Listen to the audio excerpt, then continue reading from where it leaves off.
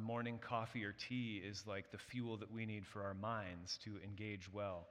I want to invite you to open your Bibles to Ephesians in the New Testament, to Ephesians chapter 5. We're going to start at verse 21, and we're going to go through chapter 6, verse 9.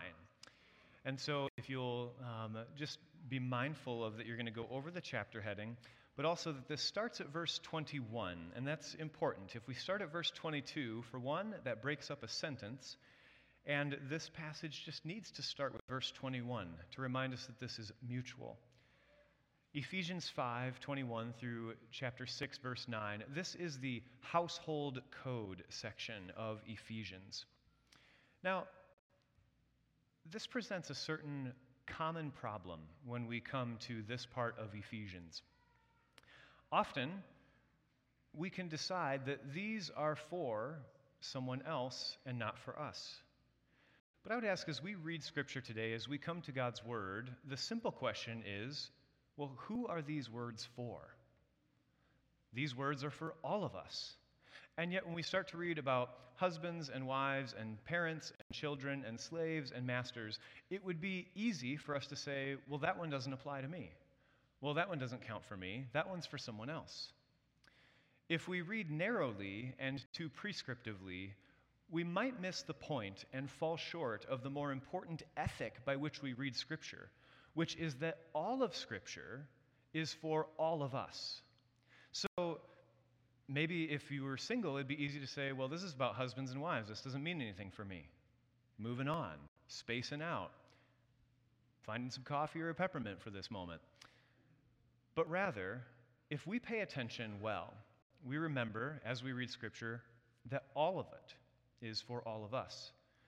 Whether we are married or single or divorced, whether we have children or not, none of us are slaveholders or slaves ourselves, but we might have employers or employees. All of these are for all of us.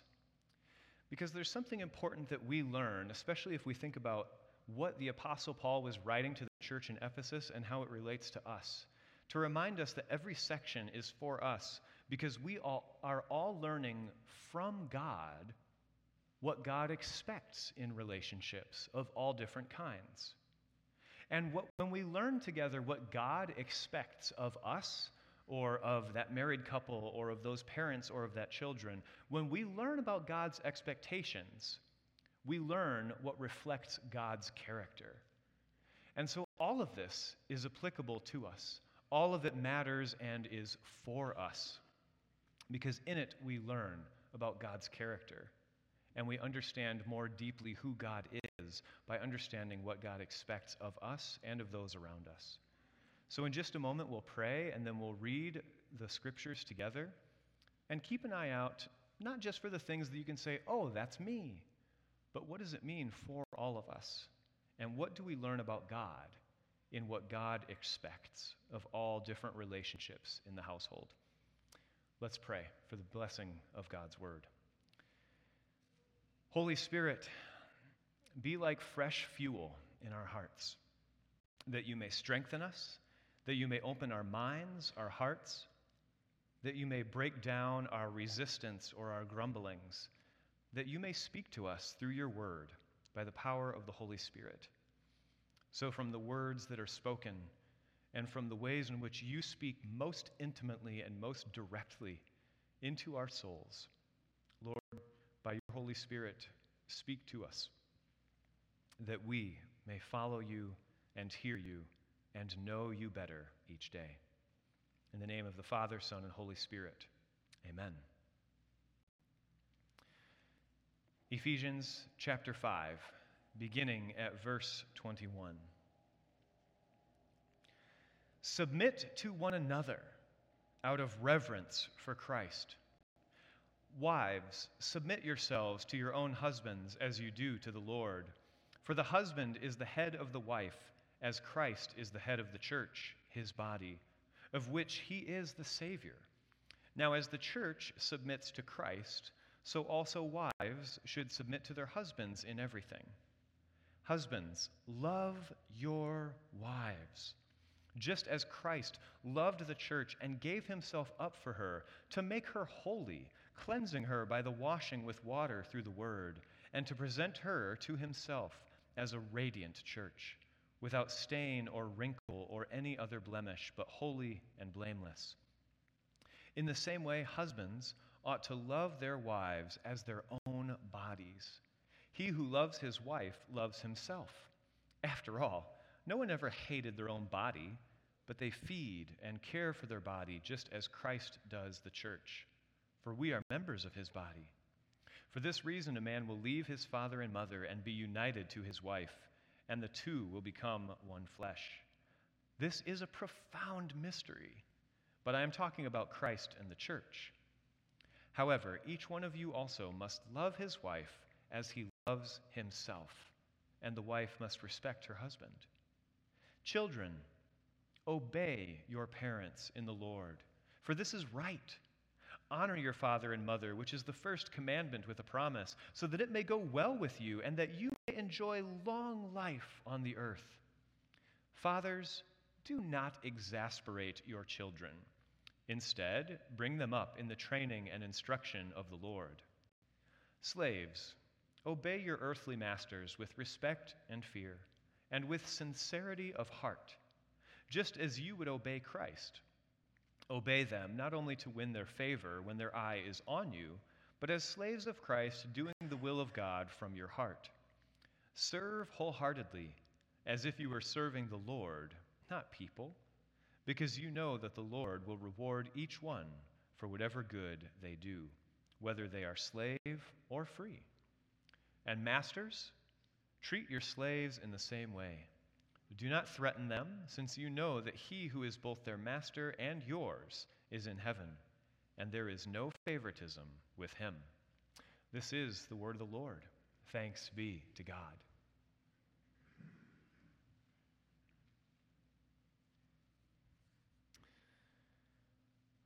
There was an ancient Greek writer named Thucydides who gives us the history of what was known as the Peloponnesian Wars. The Peloponnesian Wars were primarily fought between Athens and Sparta because Athenians, despite claiming to be very wise, decided that it would be a great idea to pick a fight with the Spartans, who were known for, well, being incredible warriors. Not a wise move. But of all of the years that this transpired, Thucydides writes some of the history of what happened between Athens and Sparta and other areas of Greece affected by this turmoil and war. If you've watched a movie or two, the Peloponnesian Wars took place right after the Persian Wars, of which the movie 300 and its corresponding graphic novel written about. But aside from other historic inaccuracies of that period, the Peloponnesian Wars was the civil war of Greece in the ancient world, taking place a few hundred years, a few centuries before Jesus was born in Bethlehem. There's an interesting part. Well, I think it's all interesting. There's a particularly interesting part to Thucydides' writing of the Peloponnesian Wars. And it's chapter 5. It's called the Melian Dialogue, because the Melians were the residents of an island called Melos. And the Athenians, in flexing their military might, decided that they would take over the island of Melos, even though Melos was neutral. Melos had no interest in the Peloponnesian Wars. They did not take sides. They wanted to go the route of future Switzerland and stay neutral to the whole conflict. We're an island. We're over here. Leave us alone. But the Athenians decided to take over Melos anyway. And Thucydides offers what's called the Melian Dialogue, where the Athenians and the Melians, before the war began for the island of Melos, they argue about the case and cause of what's about to happen. And of course, the Melians say, this is morally unjust. This is not right. You are flexing your power over us. We have no part in it. No one will respect you for this. To which the Athenians said, sorry, we're in charge. You got a good navy? No, you don't. We have an amazing navy. We're going to take you over. And so they went back and forth for a while. But what can be called the Peloponnesian Principle in chapter 5 of Thucydides' work on the Peloponnesian Wars is finally the Athenians' response to all of the arguments that the Melians made was this: the strong will do what they want, and the weak will suffer what they must. The strong will do what they want, what they will, what they can, and the weak will suffer what they must. They'll deal with it because that's their lot in life. Fascinating to think that the Melians could have argued that their case was just. And in fact, they did, and the Melians argue that they will have the assistance of the gods because their position is morally just. And the Athenians, holding tight to the Peloponnesian principle, counter that the gods will not intervene because it is the natural order of things for the strong to dominate the weak. The Peloponnesian principle is might makes right. The strong will do what they want, what they can, what they will, and the weak will suffer what they must. This is the culture that permeates the Greco-Roman world, Greece and Rome. This is the principal understanding of how power dynamics work, that in any relationship, whether it be in the home or at the national level, the Peloponnesian principle is the philosophic understanding of how things are meant to work. And the Greeks would argue that it was blessed by the gods for the strong to dominate the weak. When we understand and put ourselves in the first church in Ephesus that Paul is writing this letter to, when we think about the culture that they lived in, that makes what Paul is writing absolutely radical. Because he is saying power dynamics exist.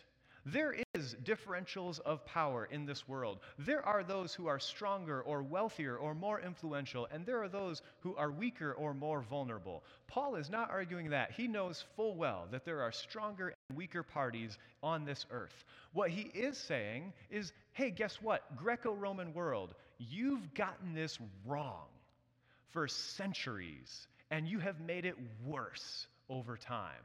You have misunderstood and misappropriated what power is meant for. And you say that your gods bless this principle of might makes right. And Paul now counters at this point in Ephesians chapter 5 and 6, making his case that the one true God, the Lord of the cosmos, the creator of the universe, and the Savior who died upon the cross, that one God looks at your Peloponnesian principle and says, wrong. False. You missed the mark. The contrast of the Greco-Roman world with the fact that the creator of the universe, omnipotent, all-powerful God, would be born in a stable in Bethlehem and would die upon a cross, naked and humiliated, scourged and whipped. That could even happen flies in the face of all of the cultural understanding that the Greek world had. Paul offers something completely different, saying power dynamics exist, but what you're using power for, or the posture you take if you are the weaker party, has been misunderstood. And in a radical move to the church in Ephesus, he writes, to set things right. God has given up God's self for us. This reframes and helps us re-understand for all of us, regardless of marital or parental status, what this groundbreaking move means. Because if we break down how the household codes worked, men were dominant, and in many ways, women were property in this day and age. And so for Paul to urge so strongly to make the connection that as Christ loved the church, that's how husbands are supposed to love their wives, that is different. This is a day of arranged marriages. These are not marriages of romance. These are arranged marriages, often for political gain. And the expectations is for women and wives to have an heir.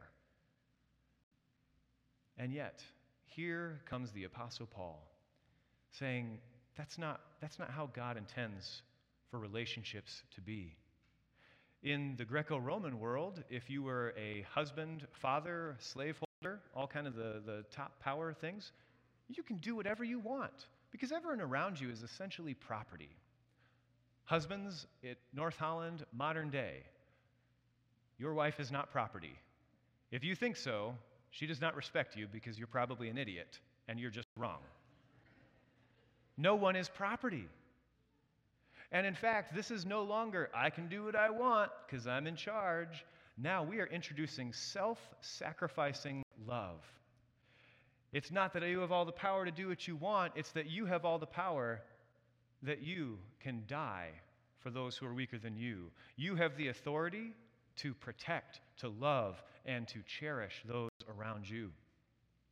As Eugene Peterson translates this passage of Ephesians in the Message, he says, "Husbands, go all out in your love for your wives, exactly as Christ did for the church, a love marked by giving, not getting. Christ's love makes the church whole." Now, similarly for wives, for women, for anyone who was of a lower social class, it is probably hard for us to imagine, although I am reminded sometimes by, I would lovingly call our senior saints of North Holland, that there was a time where women could not have opened their checkbook without a man's permission. But yet, it is still hard for us to wrap our minds around what the Greco-Roman world of Ephesians was like.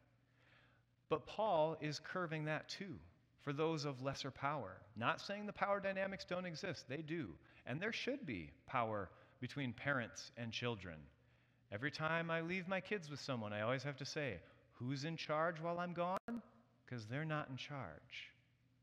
Though children have imagination and delusions of grandeur of being in charge. But wives are told, instead of the Peloponnesian principle of, suffer what you must, you probably got married into a family you didn't really want to. Your life is, well, not what you wish it was. And so there could be a kind of sabotage. There could be a bitterness and a cynicism. Because this is not the days of romantic marriage and love. This is not Romeo and Juliet. This is, at the wedding, who gives this woman to this man? This is a property exchange, not a blessing of love. And Paul writes, wives, submit yourselves to your own husbands as you do to the Lord, meaning not some grouchy, grumpy overlord. And he says the husband is the head of the wife as Christ is the head of the church, his body, of which he is the Savior. Now, as the church submits to Christ, so also wives should submit to their husbands in everything. To submit is to support in mission, to lift from beneath. And after Erin's done with music, she can explain more Greek to you than I can, but maybe. Is to support. Women of this day and age might not have liked their lot in life very much, and you can imagine why. And yet what Paul is saying is, you know what? Instead of going through life being disappointed at your situation, work for the good of the household of which you were a part. Maybe you wish you got married off to a wealthier family. Maybe you wish that you got married to that person who seems a lot nicer than your husband. What Paul offers instead in submit is not to be domineered, because he doesn't leave any room for that with how the husbands are supposed to act, but rather to support and to build up and bless the household of which you are a part. This came up somewhere else in the Old Testament. If you remember your Old Testament history, the people of God were not faithful, and eventually they were in slavery from Egypt into the Promised Land, and then eventually taken over by Assyria and Babylon. And I know this seems kind of history heavy today, but just bear with me on how this all fits together. When the people were in captivity in Assyria and Babylon, God's prophets did not tell the people to rebel and to make their lives miserable and to try to bring down Babylon from the inside. Let's sabotage Assyria from the capital, work our way out. Rather, what the prophets like Isaiah and specifically Jeremiah said was to work for the good of the city of which you are in. Work for its betterment, that it may also be well with you. Jeremiah 29:11, for I know the plans that I have for you, declares the Lord, plans not to harm you, but to prosper you and to give you a good future. This is written in exile. This is written to people who have been dominated and conquered. and the prophets speaking the word of God tell the people, this land that you're in, bless it, build it up, work for the good of those around you, knowing that those who are over you in an earthly sense, they are still under your sovereign Lord. Build up those around you. So instead of suffer what you must, work for those around you, build up your house, make it a place of goodness. Now, there are ways in which we could qualify and asterisk this to death in trying to maybe see, well, how does that work today, or this, that, or the other. But the core principle that all of us need to read within this is that the Peloponnesian principle was being attacked in what Paul wrote. And if you remember in Acts, Paul didn't have a very good time in Ephesus. He was a troublemaker because he's shaking things up. And when he is telling men who are powerful that, well, no, your power is to serve. And when he's telling women and slaves who maybe don't like their lot in life, maybe they've actually found the most satisfaction in sabotaging those around them. There's some horrific historic anecdotes of that. He's saying, work for the good of the city. This has always been God's understanding of if you are to serve, you will serve with a sincere heart in the best ways that you can. And if you're the one with power and control and authority, don't get too big for your britches, people, because it is the Lord and the Lord alone who is sovereign over all. Husbands and wives, the ways in which they are supposed to interact are rewritten. Parents and children, obey your parents. Yes, please, do, especially while mom's in Alaska. Children, obey your parents in the Lord, for this is right. But honor your father and mother. Honor, give weight to what they say. Make their words heavy in your heart in a good way, that they anchor you, which is the first commandment with a promise, so that it may go well with you and that you may enjoy long life on this earth. We might say, well, if I'm an adult now, this doesn't apply to me. But does honor have an age requirement or expiration? Fathers, do not exasperate your children. I don't know if that needs any translating. I think that just transfers 2,000 years later. Don't exasperate your children. I actually really like the way that Eugene Peterson writes this in the Message. Fathers, don't frustrate your children with no-win scenarios. Take them by the hand and lead them in the way of the master. Don't frustrate them with no-win scenarios. Take them by the hand. Once again, the power differential is still there, but it's transformed and redeemed. Instead of fathers, order your kids around that they obey you, fathers, take them by the hand and lead them. People in authority, use what you have to bless and to build up and to protect. And those who are of less power, don't sabotage. You could spend your life being bitter and cynical about the hand that you've been dealt, but that will deprive you of the joy of working for the good of the city that you are in. How does it work for all of us? That we can all identify relationships in which we have the upper hand of power, of authority, and we can identify relationships where we are subordinate to someone else. All of us are subordinate to God. But between employers and employees, parents, children, brothers, sisters, family members, power dynamics still exist, but what they're for is radically different in Scripture than in the rest of the world. Historian and writer Tom Holland, not to be confused with the Tom Holland who plays Spider-Man, a very different Tom Holland, writes, and as a secular historian, notes that in the Greco-Roman world, this idea that anyone would have implicit dignity is foreign. And that came from the Judeo-Christian roots. The Jews in the Old Testament who were working for the good of Babylon. Christians in the New Testament who saw each and every person as created in the image of God.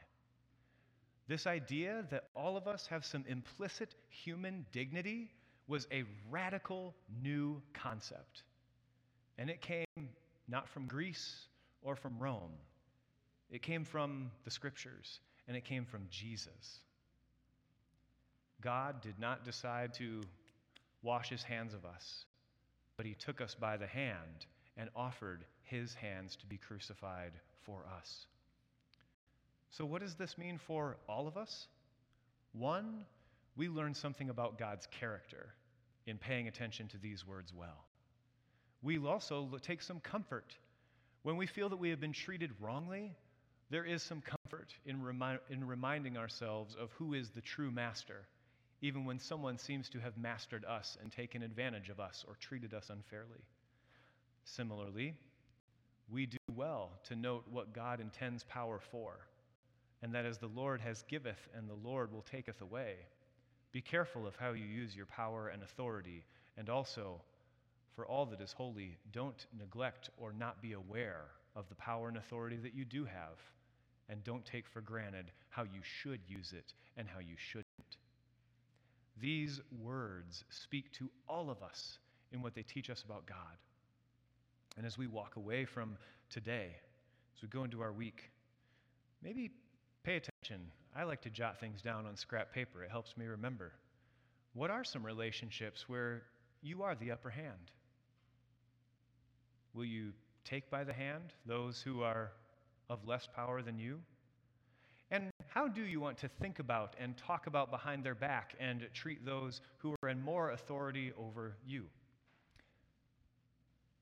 How do you like to talk about your boss when they're not there, especially with your coworkers? Doesn't it feel kind of good to gain some points if we all grouch a little bit about how horrible that person is? Paul says, no, enough of that. That's not mature. It's not what you're meant for, and it's not what this relationship is meant for. The Peloponnesian principle. The strong will do what they can, and the weak will suffer what they must. Take that, Melos. Is replaced now by the Christian principle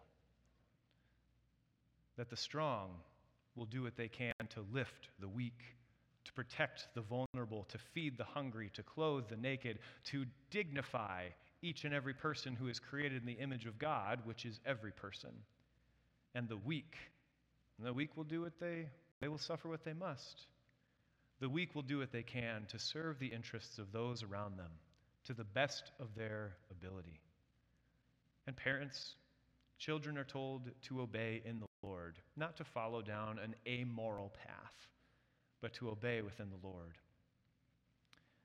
Our principles have been replaced with strong and weak, for us to be mindful of how we wield authority and how we speak of those and serve those in authority over us. All of this is replacing that which was the invention of human mind, specifically written by those who were in power, and replaced instead by Jesus. By Jesus, who could heal with a word from his mouth. By Jesus, who could feed multitudes with a few loaves of bread and a couple of fish. By Jesus, who could raise the dead. By that same Lord who showed us what power was really for, is to love and to serve those who need us. Friends, rewrite the principles of your household and your culture, knowing how God intends for us to relate to and with one another, all under the canopy of his amazing grace. Amen. Let's pray.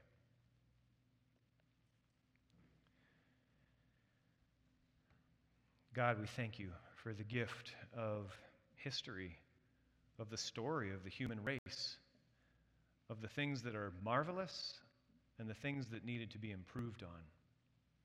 God, we thank you that above all of this, you have shown us your intentions for the world, for shalom, for peace, for the well-being of all. We pray that you take these words that we have read today, for husbands and wives, for slaves and masters, for children and parents, and that we may see not only what is prescriptive for parents not to exasperate their children, but also that we may understand and bring depth to all of the relationships that we have. Power dynamics can exist even for our safety and well-being, that parents may take care of their children and bless them and keep them. Lord, we come to you, asking you to build within our hearts a humility for those who have earthly authority over us, knowing that they also have a master over them, which is you, and to bring out the best in those around us, and especially here in this part of the world where we have such privilege, such authority to use what we have for the betterment and dignity of all.